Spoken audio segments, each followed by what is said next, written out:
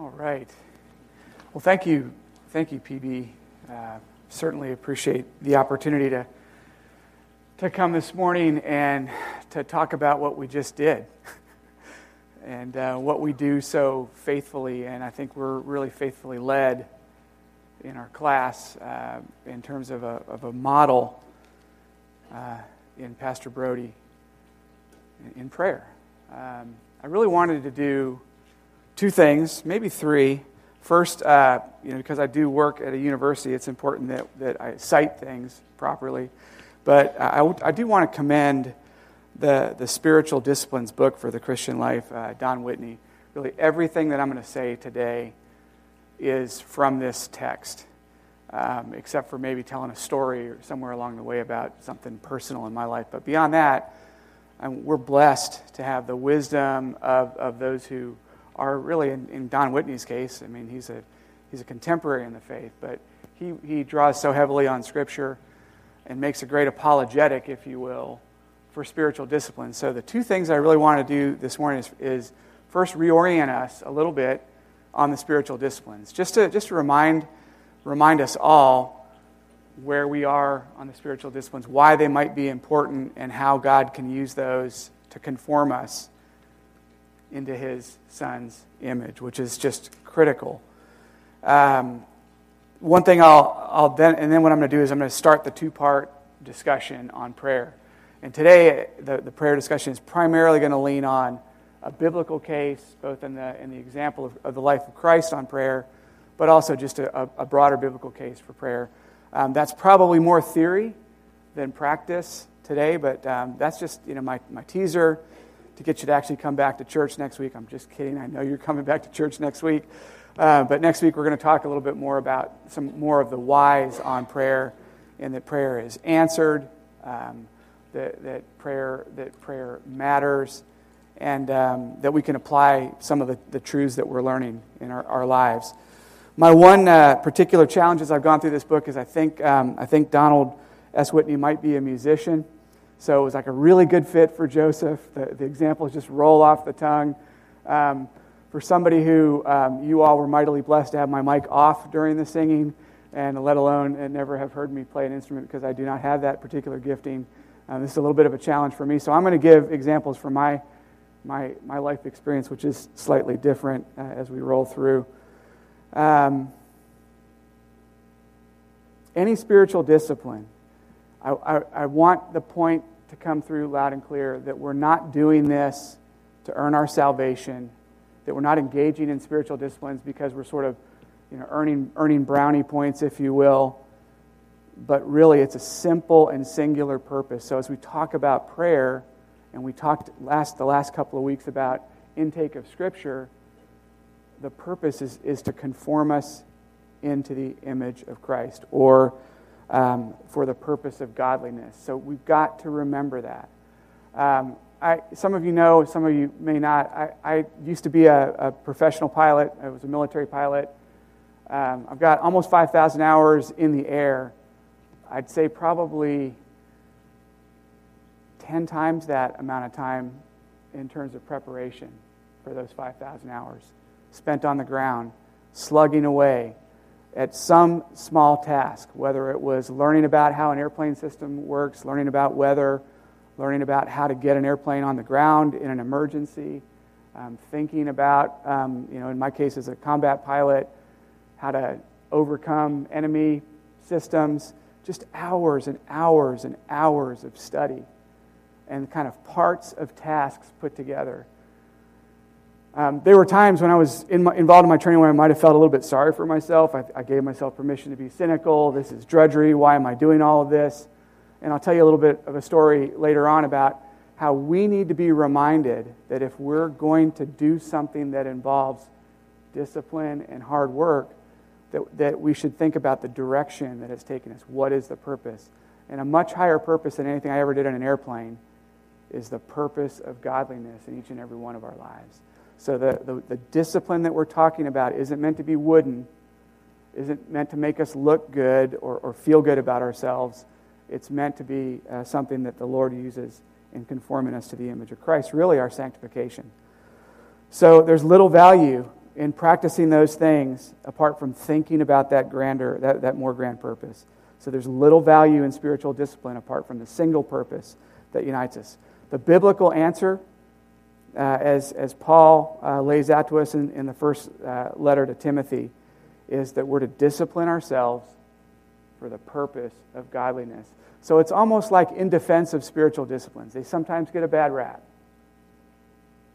But in defense of biblical disciplines and the disciplines for the Christian life, do this for the purpose of godliness. So you should be encouraged. Think about any name. There are some in this group and some in our church who are going to be taking a Reformation tour of Europe early next month. And we're going to go and kind of walk in the footsteps of some of the reformers. We're going to learn about some of the heroes, if you will, of the Reformation. I'll tell you, not one of them, from biblical times moving forward, not one of them has grown apart from being spiritually disciplined people. They've used spiritual disciplines. Okay, in my own experience, those that I follow, my older brothers in the faith, those wise women that I've sought out for insight, every one of them has been someone who was spiritually mature through spiritual disciplines. So godliness comes through discipline. I'm going to say that again and again. There's other catalysts that God uses in our lives, and so again, a special place for spiritual discipline. If you think about our sanctification, well, first, a quick reminder, we hear about this in our church on a regular basis. Salvation is 100% the work of God. We don't add to our salvation by engaging in spiritual disciplines. But sanctification is often understood as a partnership between man and God. It's one of those places where the Lord does work, the Lord empowers, the Lord turns our hearts, but then we also have a role. If you go just a little bit deeper into that sanctification or that being conformed into Christ's likeness, think about three primary catalysts that God uses to conform us. As we go through those catalysts, think that there's one catalyst in particular that we have almost complete control over as empowered by the Spirit of God. But the first catalyst is people. I think it's pretty clear that we don't control people, okay? But God uses people in our lives to conform us into His image, right? I mean, we've just prayed for people that are dear to us. We've prayed to people that we care deeply about. The Word says in Proverbs 27:17, a super familiar phrase to any of us, as iron sharpens iron, so one man sharpens another. So certainly God uses people in our lives to conform us into His image, to make us more Christ-like. I wish I could say He only used my friends. I wish I could say He only used those who I agree with. But God uses our friends to sharpen us, and I'm grateful for many of you for your friendship as you've sharpened me in the time that we've gotten to know one another. God sometimes uses our enemies to sharpen us. Think about that, filing away those rough and ungodly edges. All right, it's something about that person brings out the not necessarily best in me. Sometimes it's the worst. But you know what? As that's brought out and brought to mind in conformance to Scripture, that can be used as part of making me more Christ-like. Parents, children, spouses, how many have we prayed for even today? Co-workers, customers, teachers, neighbors, pastors. God changes us through these people.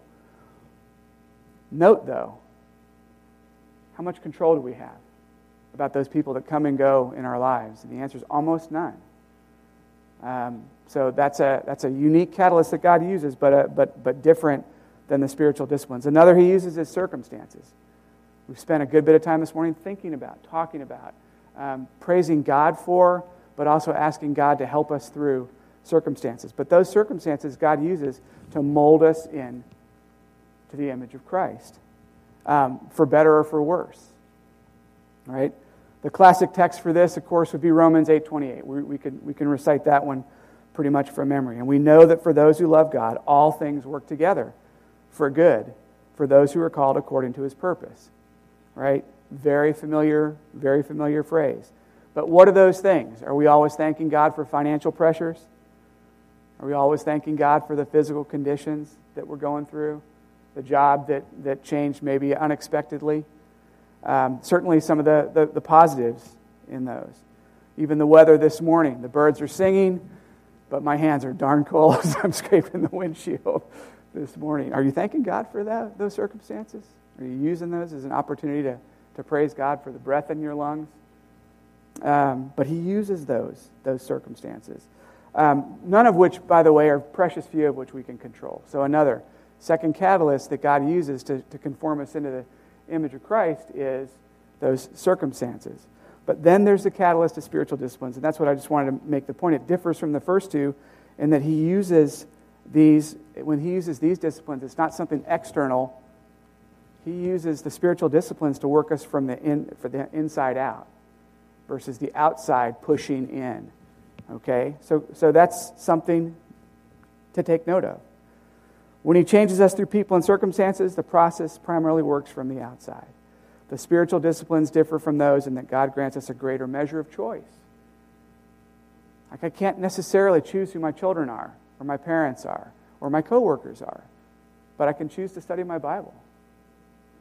Okay, I can choose to take everything to the Lord in prayer, as we were reminded of this morning. Whether they're trials or temptations, whether they're joys or heartaches. We often have little choice regarding the people and circumstances, but we can decide, for example, whether to read the Bible, pray, fast, worship, give, fellowship today. So again, we discipline ourselves for the purpose of godliness. It comes down to practicing God-given spiritual disciplines as a means of receiving His grace in those all things, those all circumstances, and growing in Christ-likeness. In Colossians 1:29, the Apostle Paul illustrated how these two efforts of the Christian and the work of God, those two things can work side by side. Okay, so we don't want to take credit. We don't want to rob God of glory. We don't want to make it sound like it's all from us. But these two things do work together in sanctification. So it's God's work in us through the Spirit, but then our own effort as well. He says this, a person who's indwelled by the Spirit in Colossians 1:29, "For this I toil, struggling with all His energy that He powerfully works within me." You feel that tension? God's doing something, we're doing something. And this is the beauty of the spiritual disciplines, a place that we can cling to. Notice that Paul said that he himself was toiling. Okay? Think back to that. Is it drudgery that Paul's engaged in? Or is it purposeful effort towards in a certain direction? That's the way it is with spiritual disciplines. The desire and the power for them are produced by the grace of God. There's no question about that. You can't want to do this apart from God's work in your life. But the Christians themselves must practice the disciplines. As Joseph led us well the past couple of weeks, a deep and insatiable hunger for the Bible is a gift from God. Like desiring to have that steady intake of Scripture and the Word in our lives, that's a gift from God. Like when I was an unsaved man, I wasn't interested in such things. But when God gave me a new life, He gave me a new set of desires. And that was the gift that He gave us. But even with that, we are the ones who have to turn the pages and read the Bible. We have to do that work. Okay, He doesn't pull our passive, arguing bodies, okay, over the pages, over the desk. He doesn't make us open the words like we're robots and draw our eyes back and forth over the pages. It's done with effort on our part. So feel that tension and live in that tension. That's okay.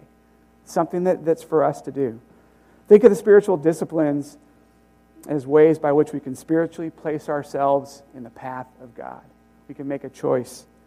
But we put ourselves in the path of God's grace. I heard that he gave the example in the book of Zacchaeus, who placed himself physically in Jesus' path, that wee little man, and he sought Him, right? And then as this tax collector, just as with this tax collector, we'll find Him willing to have mercy on us if through the spiritual disciplines we place ourselves right in the path of His grace. And of course, in the course of time, we'll be transformed by Him. That's part of that gift of being formed into the image of God. So again, by means of these practices, we're going to try that out. And a few notes and a little bit more on the why, just some encouragement here. This isn't just theory with no consequences. I mean, we need to take this on board. And by the way, I'm preaching this sermon to myself. I want to be really clear about this. Just as I hear our pastor say all the time, I need this truth. But we need to know it's dangerous. It's dangerous not to practice the spiritual disciplines. And this is tricky, so stick with me. But the greatest danger of neglecting the spiritual disciplines is the danger of missing God forever. Now, I'm not going to suggest you miss salvation by missing the spiritual disciplines, but not being engaged in the spiritual disciplines is a pretty rough diagnostic on your own heart. I know it is on mine. Not because personal piety earns anyone a place in heaven. That's not how it works. But because it characterizes those who are on their way there. So I desire to have the markers in my life of somebody who, like my dear brother Jonathan Riley, was intent on heading to heaven. And if I don't have those markers, I need to ask myself, what's going on? And then I might ask somebody else in my life, what's going on? What do you see that I'm missing here? If the God-given means of personally experiencing, and these are the God-given, God-directed in the Word, means of spiritual grace, if they're not present in our life or they have little appeal, ask yourself why. So there's a danger not only of missing God, which would be a marker that's a great warning sign, but then there's also one of bearing little spiritual fruit.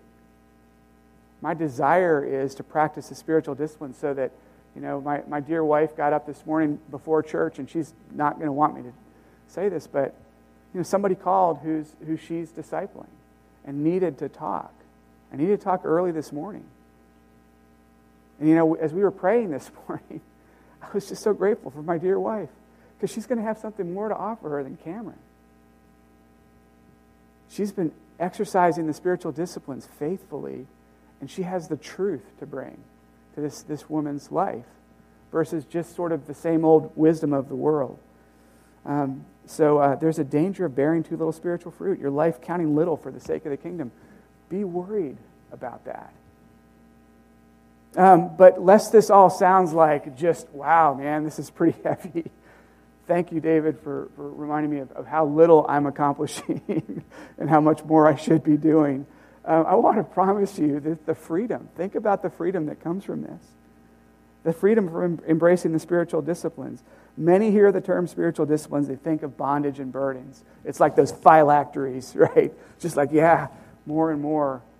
Those Jewish men who strap things on, and I've been in parts of the world where some consider it a work of holiness to literally, flail whips at themselves and make themselves bleed. It's not that. It's not that at all. It's not bondage and burdens. These are not things you have to do. It's actually freedom that you're asking for. There is freedom in the Christian life that comes, and Elizabeth Elliot said this, not through purposelessness. A non-lazy woman, by the way, Elizabeth Elliot.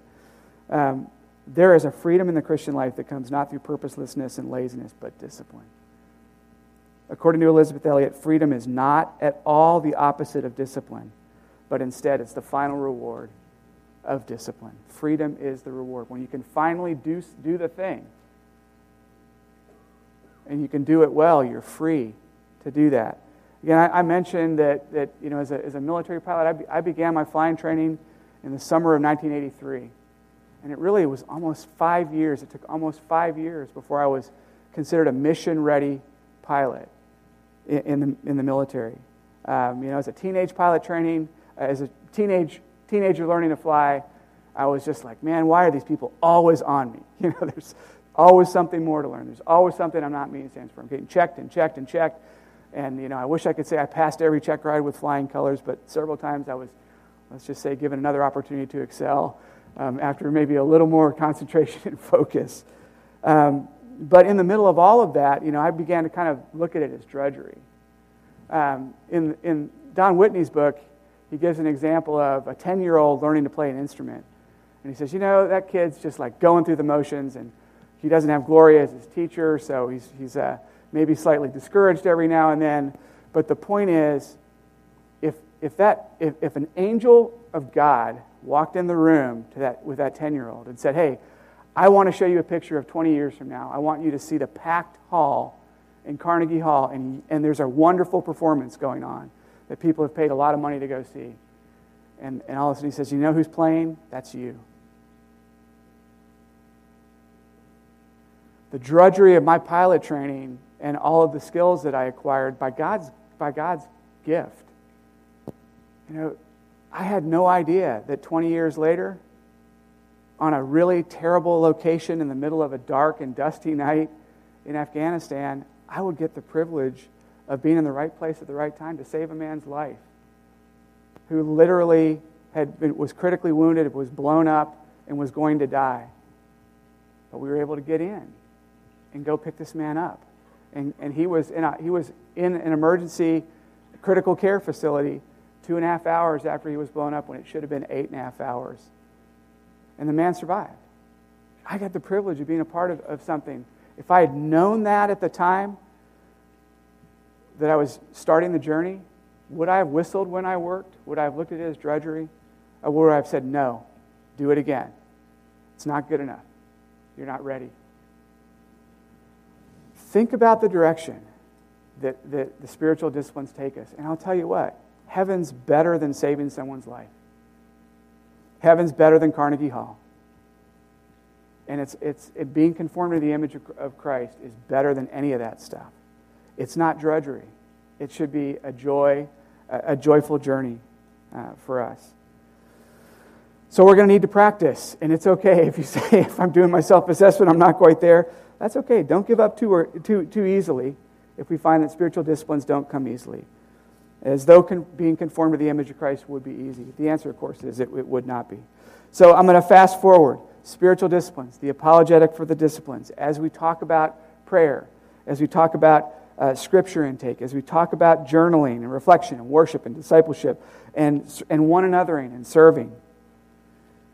Follow him to joy, to the destination of Christ-likeness. Focus on the person and work of Jesus Christ in each of these disciplines. Learn from, gaze upon who Jesus is and what he has done. Let the truths of the gospel restore our souls.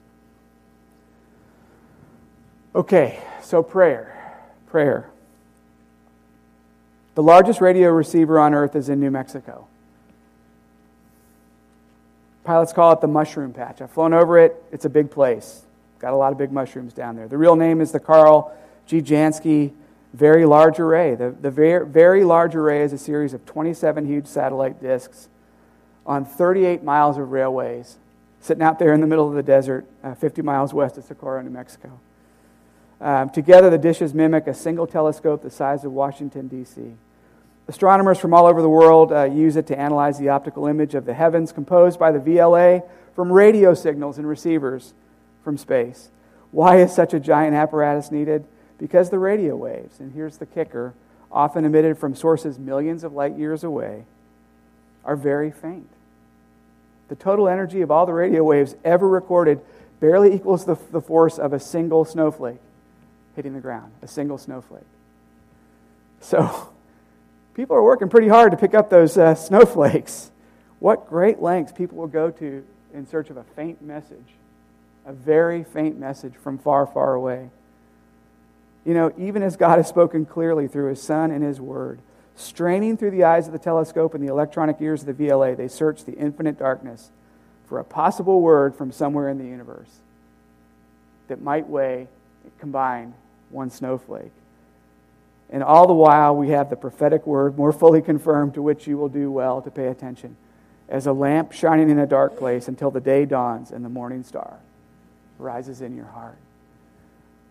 As my brother Joseph reminded us last week of the privilege of taking in God's word, we have the privilege of speaking to a God who has a larger array than that very large array, to hear even our faint snowflake-like prayers, let alone the big ones. I don't think I have to really make the case that prayer is important for those of us in this class, but I think it's important for us to say that we know it, but sometimes it's like flossing. I know it's the right thing to do. I know I should be doing it, every 6 months or a year, I get told and be reminded of why, sometimes in the form of consequences and circumstances. But sometimes I need to be reminded all the more. We Christians don't always pray as much as we should. That's the point. Statistics, any number of surveys will tell us that very thing, that we struggle with it. Sometimes we'll offer that sentence, that whispered prayer. Sometimes we'll offer the deeper prayer in a public setting. But oftentimes it's the in-between that we might struggle with this. So acknowledging that it's important, but acknowledging also that we might have some work to do in this area, that's what we're going to talk about for the next 2 weeks. A little bit of time here, and then more time next week. It's very easy for any of us to feel guilty about not praying enough. Okay? But that's not the intent of this section. We just have to come to grips with the fact that to be conformed into the image of Christ, we must pray. Okay? So it's expected. It's expected specifically from the words of Jesus. If you've brought into the authority of Christ in the Bible, you've heard him say it. Jesus expects us to pray. Don't think of it as an impersonal requirement. It's okay for Jesus to call the shots in our lives. Realize that it is a person, the Lord Jesus Christ, with all authority and with all love. Open your Bibles, if you will, to Matthew chapter 6. Look at verse 5 through 9. But just quickly, I'm not going to read every word of it, but I'm just going to say, Matthew 6:5, Jesus says. This is Jesus saying, when you pray. Matthew 6:6, but when you pray. Matthew 6:7, and when you pray. Matthew 6:9, pray then like this. And then go to Luke 11:9, and I tell you, ask, seek, knock. Jesus is telling us in his own words to pray. Luke 18:1, he told them a parable to the effect that they ought to pray. So Jesus says specifically, he not only says he expects it, he assumes it, but then he tells us how to do it. So suppose Jesus now appears to you personally, just as much as he did. We've been hearing about the revelation to the Apostle John at the end of his life on the island of Patmos. And Jesus came to him, spoke to him clearly. In Revelation, and what if he said, hey, Cameron, hey, David, hey, Joseph, hey, Mary, hey, Larry, I want you to pray to you, to your face. Would that make an impression? Yeah, it would. Of course it would. Of course it would. Well, Jesus he's done that. He's said it in his word. He's done that very thing. That's your personal invitation. Elsewhere in God's word, it's made clear. In addition to the words of Jesus, the unmistakable expectation of God, and that the people of God will pray. Colossians 4:2 says, it admonishes us to continue steadfastly in prayer. People who continue steadfastly in prayer have devoted themselves to pursuing a Christ-like life where prayer is an ongoing priority. When you make something a priority, when you sacrifice for it, when you give time to it, you know you're devoted to it. Does prayer make your top 10 list? If someone were to say, how's your devotion? Or are other things crowding it out? Pray without ceasing. That's one of those that you can read, like if you're a literalist, that's a little bit difficult, right? I've got a few other things I have to do with my day, but think about it. Continuing steadfastly in prayer emphasizes prayer as an activity. That's the prior one we just discussed. 1 Thessalonians 5:17 says, praying without ceasing reminds us that prayer is also about a relationship. Prayers in one sense and expressions of questions, unbroken relationship with the Father. This is not meant to be taken literally, but certainly if talking and thinking of God can't be in the forefront of your mind at all times, it ought to be pretty close, maybe just off to the side. Martin Luther expressed his expectation of prayer this way. Sounds like my grandmother's wisdom. As it is the business of tailors to make clothes and cobblers to mend shoes, it's the business of Christians to pray. So we're being told in Scripture again and again, pray. We must see the expectation not only as a divine summons, but also a royal, gentle invitation. Come. Are you weary? Are you heavy laden? Take it to the Lord in prayer. Let us then with confidence draw here to the throne of grace that we may receive mercy and find grace in time of need. I want you to see prayer as we're coming to the end of our time today in just a couple of quick notes. It's a command of love and blessing. God is telling you through His Son, Jesus Christ, He's telling you elsewhere in Scripture, pray, come to me, all you who are weary and heavy laden. I will give you rest. So take that as love. See that as an invitation of love. But don't just stop there with that picture of God. As an old military man, I also have learned to take orders. So if it helps you feel any better about this, take orders. God's commanding you to prayer. He's not just inviting you into His presence. He's saying, look, you're in a battle. Why don't you use the means that I've given you to fight that battle? Take orders from headquarters. One writer said, prayer is a walkie-talkie of warfare, not a domestic intercom. We're not pulling the lever, the golden tassel, and asking Jeeves to come up and bring us a warm cup of tea. This is the commander saying to us, hey, you know what? You're in a fight between His kingdom and the kingdom of your enemy and His. To abandon prayer is to fight the battle with our own resources at best, and maybe even to lose interest in the battle at worst. So do it His way. Do it His way. But it's a gospel expectation. This is that part about, this is a diagnostic in your life. If I'm not a praying man at any phase of my life, I should ask myself, what does that say about the status of my soul? When children make noise in the crib at night, it's a sign of life. When God's children make noise to Him, even if it's inaudible groans directed to Him, we know they're alive. He knows we're alive. His children. He's looking for those signs of life. Jesus prayed much. Should we do less? Okay. So we're getting close to the end, but I'm reminded that Pastor Brodie told us last week that, if we go too early, all we do is create a traffic jam. So I'm going to go 3 more minutes to answer some of the obvious challenges that any of us have. And every one of these has got my name attached to it, and you might see your picture crowded mine out as well. If we're not praying, sometimes that lack of prayer is because we're not planning on it. Okay, there's just a lack of diligence there. Maybe not having sufficient discipline. If I don't make time to do something in this day and age, something else will take its place. Doesn't mean something sinful. Doesn't mean something wicked. It just means something else may get in the way. The urgent sometimes will crowd out the importance. The important. So if we don't plan for it, it will tend to be crowded out. Sometimes, let's be honest, we might doubt that anything will happen. Do we pray from a place of doubt? I have.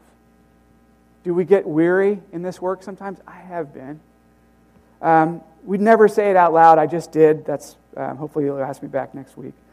But sometimes we do function this way, right? Like practically. But be encouraged. And this is key. Prayer is in the spiritual realm. Prayer is often answered in the spiritual realm. Okay, so a no in the material realm doesn't mean God didn't answer your prayer. But it just means maybe that we need the eyes of faith to see it. Many prayers are answered in ways different from what we ask. I'm not going to argue with that. But when we are not vigilant, this might tempt us to doubt whether the power of God through prayer. Obstacle. Sometimes we lack a sense of the nearness of God. Is anybody there? Is this thing on? Is this working? We all experience those times of sensing great nearness. We've had those times, and they're sweet, and they're encouraging. We've also had those times of feeling alone. Just remember, dwell on the properties of who God is. He's omnipotent, okay? He's everywhere. He's there. He's there. Okay? Thus, the frailty of our emotions can erode our desires to pray. Trust God. Trust God's character. Trust who He is. Don't trust your feelings in those moments. He hears you, and He loves you. And He's collecting your prayers. He collects your tears. He collects your praises. Sometimes we lack an awareness of our real need, right? When we're doing great and everything's going well, I got this. Thanks, God. You can go listen to somebody else's prayers for a while. Go elsewhere, Lord. And we would never, again, say it that way. But when we're doing well, we stop, maybe coming with as great a need or as great a sense of urgency. Life is pretty manageable. Thank you very much. I've got this, Lord. I'll let you know. I'll pull the lever when I need you, right? Ding. In pride and self-sufficiency, we may live for days as though prayer were needed only when something comes along that's too big for us to handle. Is that how praises work? Is that how prayers work? Is that how thanksgiving works? And then sometimes we lack an awareness of the greatness of God and the gospel. When I think of what Christ has saved me from, and when you do the same, when I recall the shame He endured so willingly for my sake, when I remember all that salvation that needs and means, prayer is not hard. Are we a thankful people? Are we a remembering people? When this kind of thinking is infrequent, meaningful prayer will also be infrequent. So, the theory, the why, we've talked about. Next week, we'll talk a little bit about practical strategies. We can learn how to pray. We can be taught. There's wisdom out there. So we're not alone in trying to figure out if we want to go on this journey a little bit further and deeper in. Prayers answered. So grateful for the praises of this group on Sunday morning and hearing about those prayers that are answered. Sometimes in the spiritual realm, not the material. And then we're going to talk some specific applications. So that's where we're going. Thanks for your patience today. And certainly I look forward to being back, Lord willing, next Sunday to continue this journey through prayer for the purpose of godliness. God bless you. Have a great day.